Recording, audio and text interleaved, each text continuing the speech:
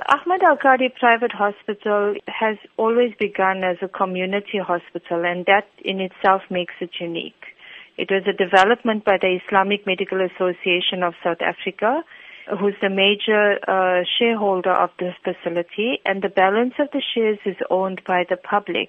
The hospital design has also been unique to no other facility. Now that the doors have officially been opened, can we look forward to any projects that give back to the community? The Islamic Medical Association owns the majority of shares, which is 26% ownership in the facility, and all profits that are generated from their shareholding will go back towards the community. The Islamic Medical Association is also putting up their own renal dialysis unit on this premises that will assist with the renal care projects that they have, as well as funding of their clinics.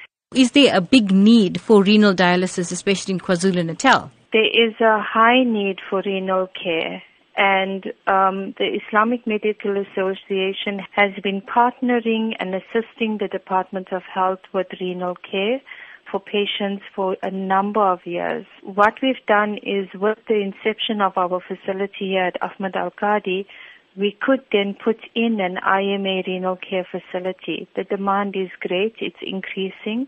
Patients who don't have access to renal care through the Department of Health, the public sector, are generally transferred to us.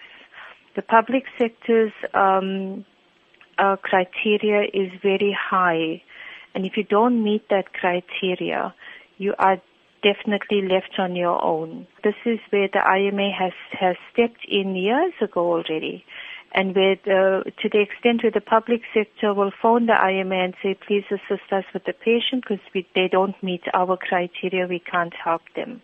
So yes, we've got a 15-bedded station coming up at IMA Renal Care here.